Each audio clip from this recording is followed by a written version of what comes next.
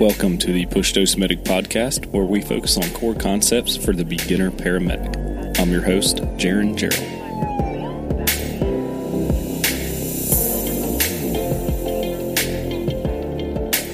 Welcome back, guys, to another episode of the Push Dose Medic podcast. I'm your host, Jaron. I want to thank you guys for tuning in today. I know you're probably bored sitting at home dealing with the pandemic. Hopefully everybody's out there working, making some extra money, and staying safe. Before we get started, I want to give a few shout outs here. If you need any extra information on all this COVID stuff, I want you to know that IA Med is doing live webinars every Wednesday night. You'll have to check the times because they're Central Time, but they are weekly topics and updates on the COVID-19 status and also some other random topics that are pretty interesting. And you also get 1 hour of free Con Ed. Another resource I want to mention is Tony and Daniel with the Motivated Medic and 911 Buddy Check. They're both really good resources. I've been listening to their content. This whole pandemic, COVID-19, working your butt off is going to take a toll on your mental wellness. So get up with these guys. They have a lot of good information out there to kind of battle burnout and just keeping a clear head through all of this pandemic stuff and keeping your mind up where it should be and having good, healthy mental wellness. All right, with all that being said, let's get into this week's episode. In this episode, we're going to be discussing a common derangement known as hyperkalemia. This is a lethal and somewhat common issue you may come in contact with either initially in the field or having to do one of these interfacility transports with somebody suffering from hyperkalemia. So I think this is another one of those issues that paramedic school teaches you and says you won't ever have to worry about it because we can't treat it, which is halfway true and halfway false. This is something you may see a lot. This is something you may see signs and symptoms of, but just can't confirm the diagnosis. And certainly we can treat this. We don't have all the medications to treat it, but you will definitely come in contact with these patients and be able to initiate treatment before you get to the hospital. So what is hyperkalemia? Let's break that down. Hyperkalemia. So it's an excess amount of potassium in the blood. And we know our normal range of potassium is 3.5 to 5 millimoles per liter. So potassium are intracellular cations, so that means they live inside the cell and they're positively charged. And inside the cell, about 98% of all potassium lives. And that's important to remember. Now, there's some potassium outside the cell, and that's what makes up the remaining 2%. The concentration outside the cell is somewhere around 4.5 milliequivalents. As you can see, that's right down the middle of the normal range of 3.5 to 5. So an increase or decrease in these levels can cause systemic issues. Kind of a weird way I always remembered this was you grow pot inside and sod outside. So potassium lives inside the cell, and sodium lives outside the cell. Now, of course, they interchange constantly to keep that good balance within our body, that homeostasis. Now, since potassium lives inside the cell, the blood tests that we take, the labs we have at the hospital, that looks at the serum potassium, so the potassium that's in the blood. So we know if that's elevated, we have more than that 2%, more than that 4.5 milliequivalents, and we may have issues. This is important to understand because potassium plays an important role in the conductivity of muscles, especially in the heart muscle with depolarization. In normal everyday body systems, we maintain these levels through our kidney functions, through the excretion of excess potassium, and balancing through sodium-potassium pumps. So the balance of potassium inside and outside our cells is pretty important. This maintains our resting membrane potential. So when we have an increase in potassium and that threshold is broken, our muscles depolarize. Particularly, this is going to be dangerous in our cardiac muscles because it can lead to arrhythmias and eventually cardiac arrest. But there's also issues that can happen within our smooth muscle. We can have extreme muscle weakness, leading into muscle paralysis. So let's dig a little deeper into hyperkalemia and how these different levels affect our body. So hyperkalemia, in a broad term, is anything above 5.5, anything out of our normal range. We have moderate hyperkalemia, where the serum potassium is above 6, and then we can have severe hyperkalemia, which is anything above 7. So typically, if you're looking at an EKG, you'll see peak T waves. These are like the beginning stages of hyperkalemia. Now, these are different from normal T waves, obviously. They're very tall and tinted. They're narrow and sharp. They're not like hyperacute T waves you'll see in ischemic patients, which will be broad and dull, will be kind of wide. I'll have examples in the show notes, but just know these are not hyperacute. They're very tall and pointy T waves. Next, you'll see effects on the atria. Decompensation of the SA and AV nodes. Your P waves will start to flatten and disappear along with a widening PR interval. And lastly, towards more severe hyperkalemia, you'll start to see the QRS widen and flatten in what's called a sinusoidal wave. This is pretty important to pick up on because not too much longer after this, your patient will probably go into a ventricular lethal rhythm or cardiac arrest with a systole. So if you follow the podcast on Twitter at PushDoseMedic, you'll see a small video I posted yesterday. I'm not able to post a video in the show notes, but it's just a cool trick to remember what to look for on EKGs. So go to Twitter and check out PushDoseMedic. There's an EKG hyperkalemic video on there. Check that out. So speaking of EKGs and hyperkalemia, it's important to note that you may not see EKG changes in every case of hyperkalemia. There are possibilities that you'll have these severe hyperkalemic patients with no EKG changes, and someone that actually goes into cardiac arrest with no changes at all. It's also worth noting that any wide complex bradycardia should be considered hyperkalemia until proven otherwise by lab testing. There are studies out there that note EKG changes were only noted in around 50% of patients with hyperkalemia. So if you come in contact with a patient that has just a wide, bizarre complex and it's bradycardic, not tachycardic, you should assume this is hyperkalemia until proven otherwise by labs. So what are some of the causes of hyperkalemia and how do these patients present? So the signs and symptoms of hyperkalemia do not exactly pinpoint a diagnosis. They're very broad and can be confused with other things going on in the body. These patients can present with lethargic states, altered level of consciousness, muscle weakness, abdominal pain, nausea, vomiting, sometimes diarrhea, possibly an increased work of breathing secondary to that muscle fatigue, or secondary to a metabolic acidotic state. And then eventually you may or may not get those EKG changes. So I actually had a patient in the ER the other day while shadowing my medical director that presented with that muscle weakness, nausea, loss of appetite, and mild shortness of breath. So an EKG was done and showed a ventricular paced rhythm, so we weren't able to see any changes on that. But her labs came back and revealed her potassium at 6.6. So think about this patient pre-hospital, a patient that presents with generalized weakness, nausea, loss of appetite, and shortness of breath. Would you brush this patient off? Would you not take them seriously? So what we're getting at here is hyperkalemia should always be on your radar. Anybody with any of these signs and symptoms, especially if you have a paced rhythm where you cannot see some of these changes on your EKG, you want to always keep that in the back of your mind because this can be a deadly issue to deal with. So we've gone over what hyperkalemia is, how it presents in the body, how we can pick it up on EKG, but how is it caused? How do people become hyperkalemic? So there's actually a lot of different ways. These ways include cellular shifts, cellular lysis, organ dysfunction, or even medication induced. So let's start with acidosis. When we have a low pH or a patient in an acidotic state, there's going to be an excessive amount of hydrogen ions within the blood. Hydrogen ions leave the blood and enter the cells through a gradient, and this is all to keep balance. As hydrogen ions enter the cell, potassium leaves. This is all to maintain homeostasis and electrical neutrality. This results in hyperkalemia. You basically cannot have all of these positively charged ions within the cell and all of these negative ions outside of the cell. There is no equilibrium, so one has to go. And unfortunately, it's potassium. Next, we have diabetes. This kind of works in the same way. So when glucose is elevated, potassium leaks outside of the cell and into the bloodstream. Now, normally, insulin drives potassium back into the cell. But with our diabetic patients, especially in type 1 where there's no insulin, we have a lack of insulin, so that leaves an increase in potassium because potassium is not pushed back into that cell.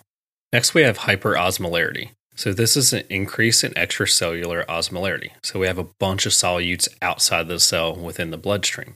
And since our body's all about homeostasis, water is going to follow a higher concentration. So this water is pulled through a gradient outside of the cell, and that leaves that potassium inside the cell super concentrated. And again, since we're about equilibrium, that potassium is going to leak outside of the cell to maintain homeostasis. In result, this leads to higher serum potassium levels. The next two causes of hyperkalemia are pretty common, and that's cellular lysis and renal dysfunction. Let's start with the lysis. So like we said, we have 98% of potassium within our cells. When cells break down, they release this large amount of potassium into the bloodstream. So think about your rhabdomyolysis and your burn patients. This is common pre-hospital reasons somebody would be hyperkalemic. So the next most common one is renal dysfunction or renal failure. So your body's unable to diurese all that excess potassium. We take in a lot of potassium throughout the day, and it's our body's job to diurese or get rid of any excess. So if we have no way to get rid of it, it's just going to back up in our system, and that's what causes the hyperkalemia. So like I said, it can be caused by excessive intake, but in the end, it's going to result from that organ dysfunction. We can take in as much as we want, but it's our body's job to get rid of it. This can be a chronic issue, somebody with chronic kidney disease, or it can stem from an illness like sepsis or traumatic injury, where an acute kidney injury occurs, and you have that momentary stop of diuresis. So our next few reasons someone can become hyperkalemic actually stem back to earlier episodes that we've done. So discussing the RAS system in our hypertensive medication episode, we know that within our body, to maintain our blood pressure, we have a constant balance of sodium and potassium. So there's some drugs that we take for high blood pressure that maintain those, and they can also be harmful and cause hyperkalemia. So we have something called potassium-sparing drugs. One of the most common one is spiractolone. And like we discussed in some later episodes, it can cause hyperkalemia. We also have ACE inhibitors. We know that ACE inhibitors further down the road block the production of aldosterone. And as we know, aldosterone plays a huge role in that sodium-potassium balance within our body, which leads to our next disease, Addison's disease. Well, actually, our first disease. So if you know anything about Addison's disease, it's a dysfunction and lack of function, more or less, in our adrenal glands. And we know our adrenal gland play a role in the production of cortisol and aldosterone. And again, aldosterone affects the balance of sodium and potassium in the blood. So this can lead to a hyperkalemic state. And we're going to throw this in here because I think it's always worth mentioning. Lethal injection. This can definitely make you hyperkalemic. So we never IV bolus potassium, not large amounts at least.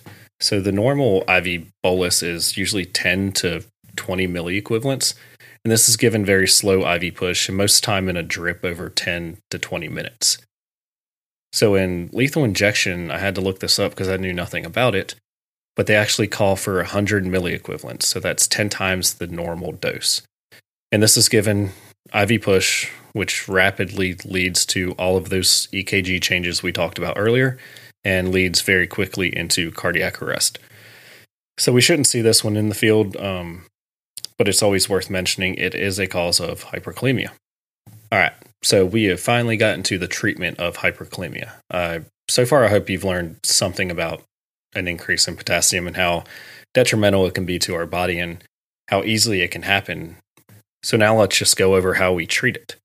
So we have a plethora of different medications that basically are going to drive the potassium back into the cell and lower that serum potassium level, and also a medication that's going to protect our heart from any of those lethal EKG changes due to that unstable conduction we have. So first, we're going to start out with calcium. Now, this medication doesn't have the direct method to lower potassium, but instead it's used to protect the heart. Due to any unstable membrane potential, calcium is going to stabilize the myocardial membranes against those cardiac arrhythmias. So I think initially I learned that you want to give this prophylactically, but this is actually wrong. Calcium has a short half-life, so this really should only be given if you start to see any QRS widening, or you hook them up to the monitor and you have that sinusoidal wave already. So any EKG changes, that's when you want to give the calcium. That's when it's going to work the best. So what calcium do you give? Some people carry two types. You have calcium chloride and calcium gluconate. Well, calcium chloride is about 3 times more concentrated than calcium gluconate. So if we have these EKG changes, we want to give the best calcium we have, which is calcium chloride. Usually we want to give 1 gram. Now, if gluconate's all you carry, we want to give 3 grams. It is worth mentioning that calcium is pretty caustic to veins. So initially, I think they always want you to have a central line. Obviously, pre-hospital, that's not the case. And I don't think a central line's really going to happen in most of these patients anyway. So it is preferred, but just make sure you have a good line, large bore IV, and possibly the AC, and slow push. This is usually just put into a drip because you don't want to sit there with a syringe for 10 minutes. So hang it in a drip over 10 minutes and you should be good to go. Next, we'll talk about insulin, glucose, albuterol, and sodium bicarb. So once again, insulin's the main player in the game. That's the medication we're going to give to these patients that's going to really drive that potassium home, put it back where it belongs inside the cell, and lower that blood serum level. Now, we want to give glucose in these patients just to counteract the effects of insulin it's going to have on the blood sugar. We know if we start nearing that 250 mark, we might want to hang some glucose so we don't have that dramatic drop in blood sugar and create this hypoglycemic state. So insulin's important, and hang glucose if you have to. Next is a treatment I probably never would have thought of when I learned it, and that's continuous albuterol treatments. I'm not sure if we mentioned earlier, but another one of the causes of hyperkalemia, which is a small cause, would be taking a beta blocker. That's something that inhibits that sodium-potassium pump. Either way, if we give a beta-2 agonist, it doesn't help a lot. It doesn't really move a lot of potassium, but it does help activate that sodium-potassium pump to shift small amounts of potassium back into the cell. Now, you need massive amounts of albuterol to do this, usually between 10 and 20 milligrams of albuterol. Now, some trucks may carry that much. I know we sometimes do carry that much. We just have like a Ziploc bag full of it. But these have to be continuous treatments. So if you don't have enough albuterol, there's really no point in even starting them. And lastly, I think we have to give an honorable mention to the most controversial medication, which is bicarbonate, sodium bicarb. As we know, the action of sodium bicarb is basically to grab up all those extra hydrogen ions and get them out of the body, buffer everything out, get back to our neutral state. Well, there's obviously some downfalls to every medication, and bicarb has a few. So as we know, if we give sodium bicarb, the breakdown of sodium bicarb into the body is carbonic acid. So if we're not able to breathe off all these extra hydrogen ions our body creates, we're in turn going to make our body more acidotic. And there's also something called solvent drag. So the concentrations of sodium bicarb that most people carry on the truck, they're super concentrated.